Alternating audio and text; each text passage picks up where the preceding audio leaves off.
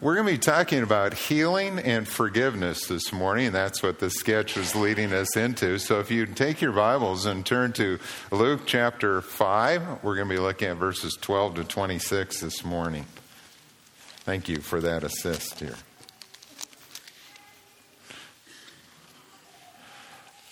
All right. I'd ask you to keep your Bibles open to that passage. I'm going to read the text as we walk through it in the message this morning.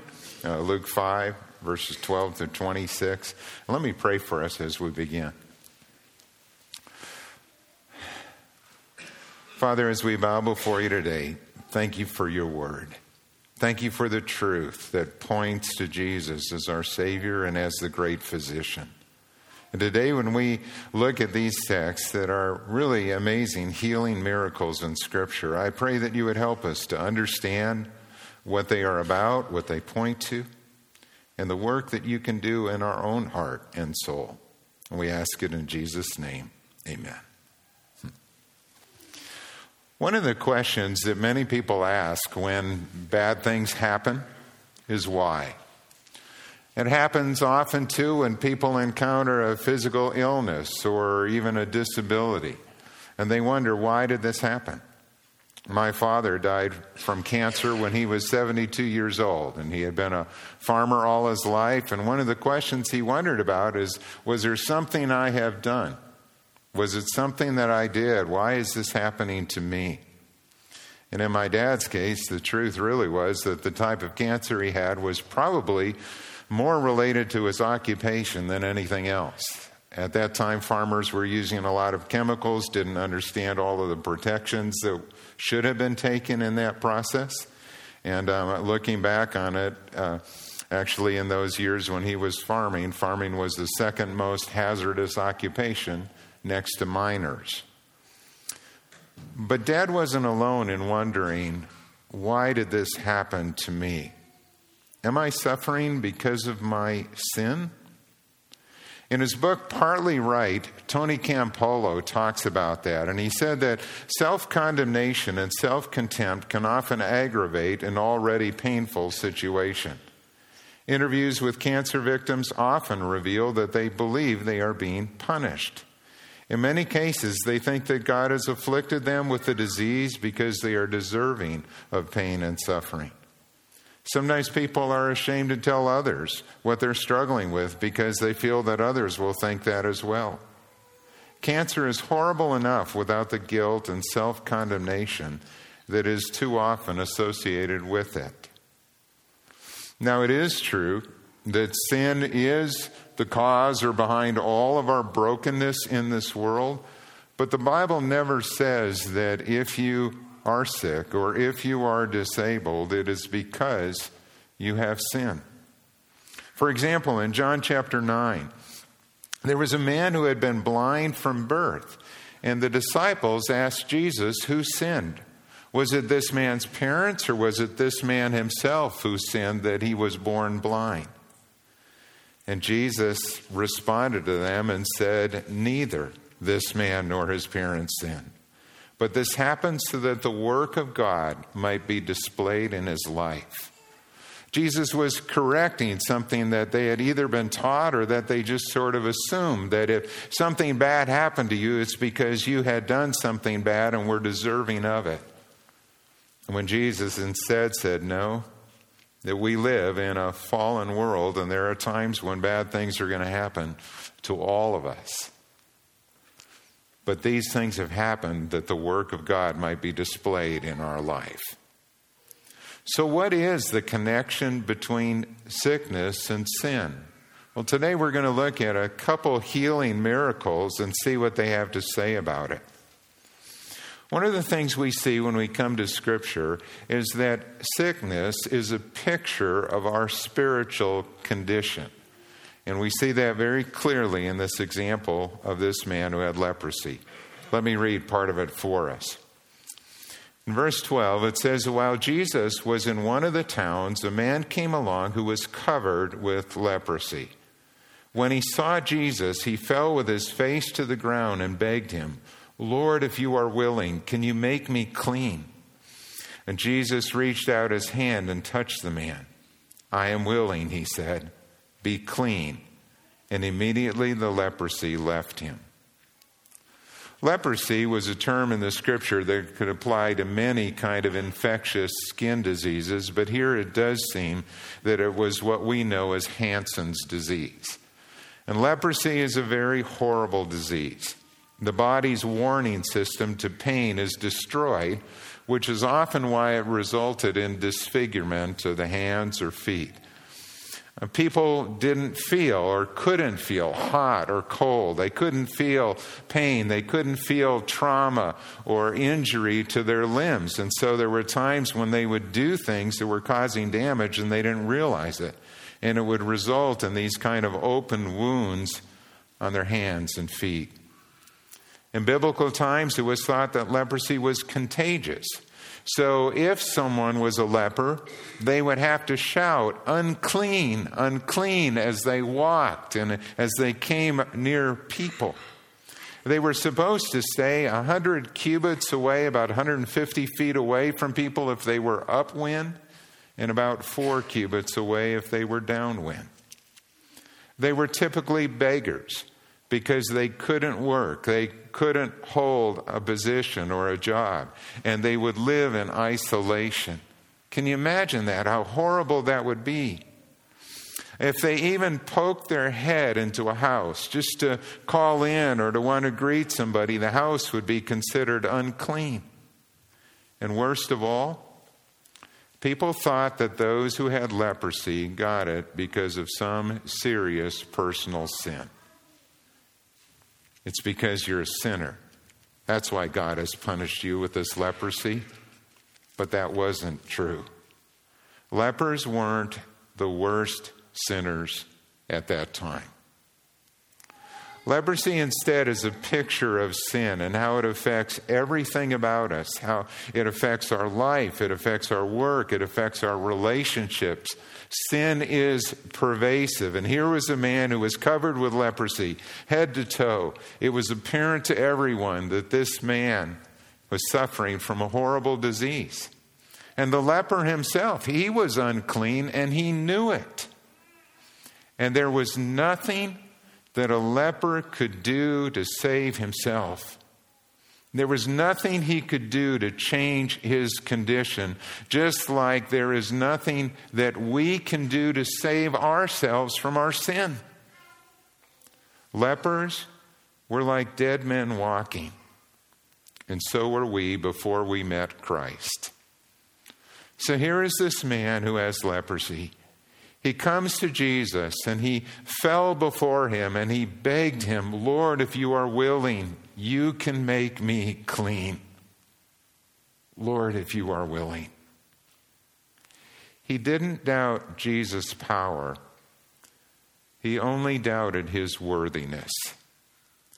He was so ashamed of his condition that he did not feel worthy, but he was desperate. Imagine years and years of being told that you're a sinner. Years and years of being excluded from the community, from family, from everybody that you knew and once loved. And you're just feeling like the lowest of the low. What did Jesus do? He reached out his hand and he touched the man.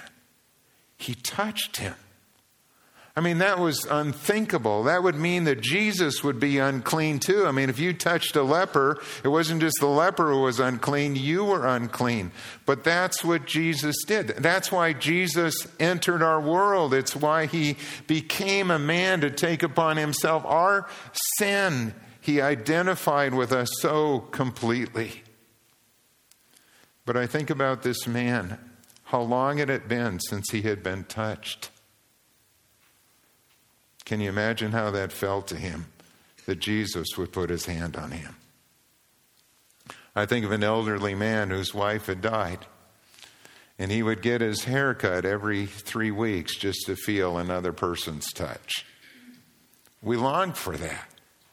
We long for that kind of warmth that comes from another person's touch. And then to remove any doubt about his worthiness, Jesus said to him, I am willing. Be clean. And immediately the leprosy left him. What we need more than anything in our life is the Master's touch. We need him to place his hand upon us. Mark Buchanan has written a book called Your Church is Too Safe.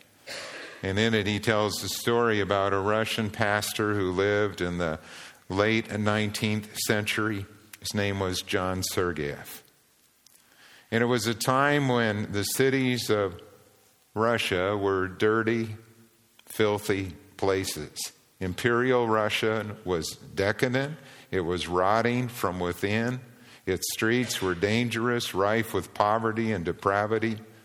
Crime, alcoholism, prostitution, all of those things were part of it. And there were places in the city where people, at least good people, just wouldn't go. But Father John was not like that. He would put on his robe, he would walk down into the streets of those dark alleys and streets, and he would find someone who was there in the gutter or lying in the street, and he would pick them up, and he would take their face in his large hands, and he would look them in the eye, and he would say that this is beneath your dignity. You were made to house the glory of the living God. You know, he's picking up on what it says in Corinthians, that when we know Christ, our body is a temple of the living God. You were created for something more. You have worth and dignity. And in his lifetime, Father John was called the pastor of all Russia. And everywhere he went, lives were changed by the hope of the gospel. What we see in this text is that Jesus has the power to heal and to restore, and we see that in verses 14 and following. It said, then Jesus ordered him, don't tell anyone, but go show yourself to the priest and offer the sacrifices that Moses commanded for your cleansing as a testimony to them. And so he did. Jesus ordered this man to go back to the priest, again to show that he had been cleansed and so he could be fully restored to the community. And in order to do that, he had to see his priest, someone who would know him, who would certify that he was now healed. And there was a special ceremony that took place over 8 days that was performed before his family, friends, people in the community as witnesses. It's a ceremony that's found in Leviticus 14. Now, we aren't going to go there, but I'm going to explain to you what took place. I thought about asking for a volunteer, so I could kind of sprinkle some blood on you and do the whole ceremony here, but I think I'll just explain it. What they would do is this man would come who was a leper, and he would come to the priest and he would examine his body to make sure that there was no infectious disease on his body. And again, like I said, leprosy was a term that was broad, could be used for any kind of infectious skin disease, including leprosy. So he goes, the priest is convinced that he is now clean, and so what he would do is that outside of the camp, outside of the walls of the city, he would take 2 turtle doves. And one of those doves would be killed, and it would be killed over a clay pot that's over clean water, and the blood would be drained, and that blood would be used as a part of the sacrifice. That blood would then be taken, and the person would be sprinkled with that blood, and the other dove that was alive would be taken.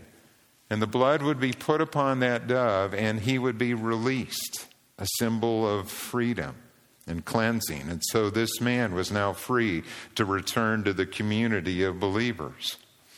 And then on that 8th day, he would come, and he was to bring 3 lambs that would be offered as representative of his sin and his cleansing. A guilt offering, a sin offering, and a burnt offering. It would cover all of the offerings that he had been unable to do while he was unclean. And then the priest would take some of the blood and he would do something that to us may seem a little bit odd. Maybe you've read this before when you've read through Leviticus. He would take some of the blood and he would put it on the right lobe of the ear, the right thumb, and the right big toe. And you look at that and you go, well, what was that about? I mean, the same thing had been done for the priests when they were dedicated in their ceremony before the Lord. What is that all about? Well, blood was put on the ear because our ears were made so that we might hear the word of God. And blood was put on our hands because our hands are to serve the living God. And blood was put on our feet because our feet are given so that we might walk with God. And think about that. Think about that picture. I mean, just take and touch your own right ear and think about that. Your ears were made so that you might hear the word of God. And look at your hands. Your hands were made so that you might serve the living God.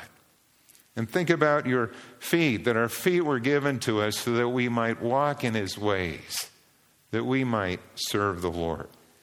It was a beautiful ceremony. It was a joyous celebration, not only for that individual, for the family, as they were restored to fellowship with the people of God. You know, the rabbis at that time thought that leprosy, that healing a leper would be like raising the dead. It was a miracle. And it was a miracle that they believed that the Messiah would do. And I think that's one of the reasons why Jesus directed this individual to go to the priest so that his healing could be verified. But not everyone was pleased with it. We go on in this text, and what we read is that the news about Jesus spread all the more so that crowds of people came to hear him and be healed of their sicknesses. But Jesus often withdrew to lonely places and prayed. He made that his habit and continued it. And one day as he was teaching, Pharisees and teachers of the law who had come from every village of Galilee and from Judea and Jerusalem were sitting there. So here's Jesus. And one day he is going to be teaching, and there's this sort of investigative committee that has come to check him out. Pharisees, teachers of the law, from every village in Galilee and now from Judea and Jerusalem. I mean, that's where the real authorities were who had come out to see who this man is. And is he a real rabbi or is he some fraud? The Pharisees were a self-appointed religious party who considered themselves guardians of the law and its correct interpretation. They numbered around 6,000 individuals. Most of the teachers of the law were also Pharisees, some were not. And this is the first time that they are mentioned in Luke, and we're going to see this rising opposition that comes. But on this particular occasion, Luke tells us that there were some men who came to Jesus carrying their friend who was paralyzed. Mark in his gospel tells us that there were 4 of them. And so we read a little bit farther in the text that the power of the Lord was present on Jesus for him to heal the sick. And some men came carrying a paralytic on a mat and tried to take him into the house to lay him before Jesus. And when they could not find a way to do this because of the crowd, they went up on the roof and they lowered him on his mat through the tiles into the middle of the crowd, right in front of Jesus. Now think about that. I mean, in those days, homes often had a flat roof. Could be covered with tiles or thatch. There was usually a layer of, kind of thatch and mud that was built up. Maybe there were tiles over it. But there was usually a stairway on the outside that people could take to go up to this flat part of the roof. And sometimes it was used like a patio. People would go up there and sit and enjoy that. Other times they just went up to do some work on the roof. But these men were not going to be denied. They couldn't get to Jesus through the front door because of the crowds. And so they went up on this roof and they started to remove the tiles and dig through the roof. I mean, can you imagine that? On the one side, what does that say about their love for their friend? They were desperate. They wanted their friend to be healed. And they wouldn't be denied. But can you imagine also what's going on in the room below? I mean, here's dirt and dust dropping down. I mean, people are probably backing away. Jesus had to stop his teaching. There's noise and commotion. People are kind of whispering, who are these guys? What do they think they're doing? Somebody should stop them. And all of a sudden, this man is lowered on his mat into the room before Jesus. And in my mind, I can imagine this kind of silence that fell over the room. And everyone is wondering, what is Jesus going to do? There's this pregnant pause. There is this look to Jesus. And Jesus breaks the silence by looking at him and saying, "Friend, your sins are forgiven." Your sins are forgiven. It wasn't what those friends wanted to hear. I mean, they wanted to hear Jesus say, "You're healed, you're well, get up, you can walk." It wasn't what they were expecting. I mean, they wanted physical healing. Why would Jesus say, "Your sins are forgiven"? It is because the greatest need we have is for spiritual healing. Jesus wasn't saying that his sin was the cause of his paralysis. What Jesus was doing was he was addressing the greater need. Because what good would it do if this man was healed physically, but his heart was still full of sin? And sometimes people get that turned around, just like that sketch we were looking at this morning, where people try to fill that hole in their heart with all kinds of stuff, things that this world offers that can kind of medicate the pain or the loneliness or the isolation or the frustration or the disappointments or the hurts. And they're trying to fill it with all kinds of stuff, thinking if we just had this, we'll be okay. And Jesus makes this statement, "Your sins are forgiven." And with those Pharisees sitting there, it was a provocative statement. If you think the man's friends were shocked, think of how the Pharisees are feeling, because this is blasphemy. Let me read it for you in verse 21. The Pharisees and the teachers of the law began thinking to themselves, "Who is this fellow who speaks blasphemy? Who can forgive sins but God alone?" And Jesus knew what they were thinking, and he asked them, "Why are you thinking these things in your hearts? Which is easier to say, 'Your sins are forgiven,' or to say, 'Get up and walk'? But that you may know that the Son of Man has authority on earth to forgive sins," he said to the paralyzed man, "I tell you, get up, take your mat, and go home." And immediately he stood up in front of them, took what he had been lying on, and went home praising God. And everyone was amazed and gave praise to God. And they were filled with awe and said, "We have seen remarkable things today." Jesus knew what they were thinking. He knew that they would question his authority to forgive sins. And so he made that statement. Which is easier to say? "Your sins are forgiven," or "Get up and walk"? Both, truthfully, are easy to say and impossible to do. Who can forgive sins? Who can heal a paralyzed man? I mean, they're both impossible. It's just the one is easier to disprove. And so Jesus said, that you might know that I have the authority to forgive sins, I tell you, get up, take your mat, and go home. It was a miracle.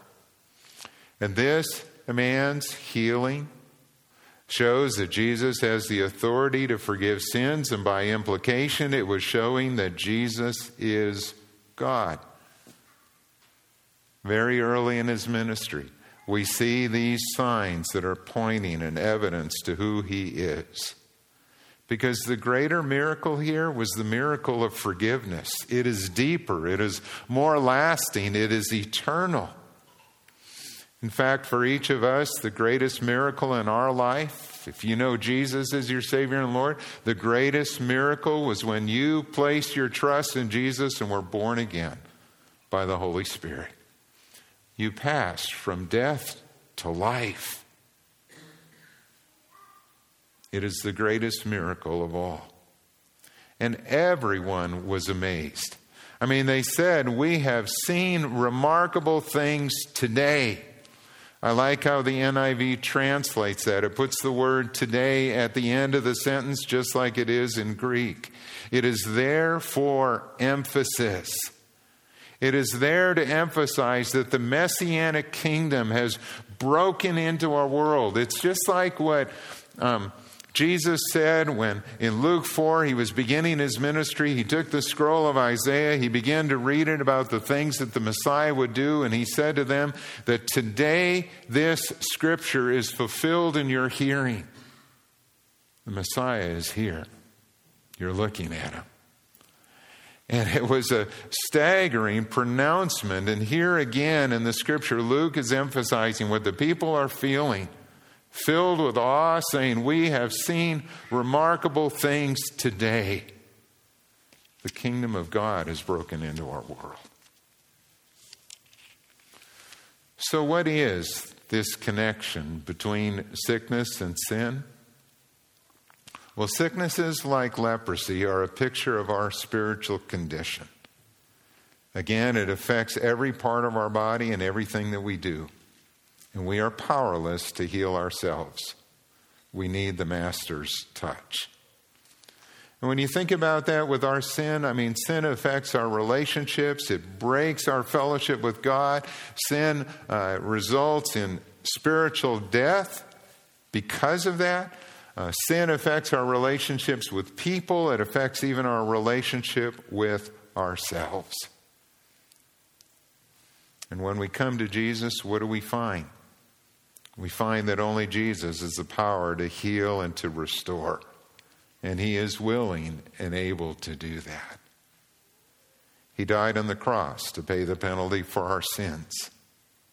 He offers his salvation to all who will call upon him in faith, who will humble themselves and admit their need for a Savior. He is compassionate. He reaches out and he touches us. He reaches out and he identifies with us in our weakness and sin. And yet he himself is without sin. The greatest miracle of all is spiritual healing, forgiveness of sins, and eternal life in Christ. And have you received that gift? Have you opened your heart to him? If not, you could do that today. You could turn to him and ask Jesus to forgive your sins and to come into your life and be your Savior and Lord. And he will do that. In the movie Amazing Grace, there's a scene where William Wilberforce is meeting with John Newton, his old friend. And you know John Newton as the writer of Amazing Grace, that great hymn. But John Newton is near the end of his life. He is an old pastor who has been a counselor to William Wilberforce as he has been battling to end slavery in Britain. And Wilberforce had once made a visit to Newton where he had asked Newton to give an account of his slave ship days. Newton had once been a captain of a slave ship prior to his conversion to Christ. And Wilberforce thought it would be useful to have a record of that, but Newton, prior to this time, had not wanted to do it. His experience in the 20,000 ghosts haunted him too greatly. But now, as Wilberforce was making progress in Parliament to end the slave trade, he came to visit Newton one more time, and he discovers that he has recorded his account. His eyesight is now gone, and Newton says to Wilberforce, "You must use it. The names, the records, the ship records, the ports, the people, everything I remember is in here. And although my memory is fading, I remember two things very clearly. I'm a great sinner, and Christ is a great Savior. I'm a great sinner, and Christ is a great Savior.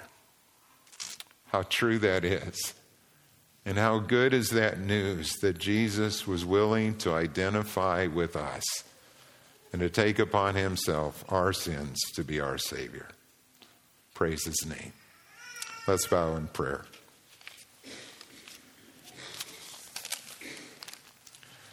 Father, I thank you that whatever the condition of our heart, that there is hope and healing and forgiveness that can come when we turn to Jesus. And Jesus, we stand in awe of you. We are amazed by your grace, that you would be willing to take upon yourself our sins to pay the penalty that we deserve. Jesus, we love you. We thank you for what you have done. And we want to live our lives fully for your honor and glory. Would you help us to do that by your Spirit's power? And would we remember from this day that our ears were made so that we could hear your word, that our hands were made so that we could glorify and serve you, and that our feet were made that we could walk in all your ways. And may we do that with joy and gratitude in our heart. In Jesus' name, amen. Would you stand with us as we close?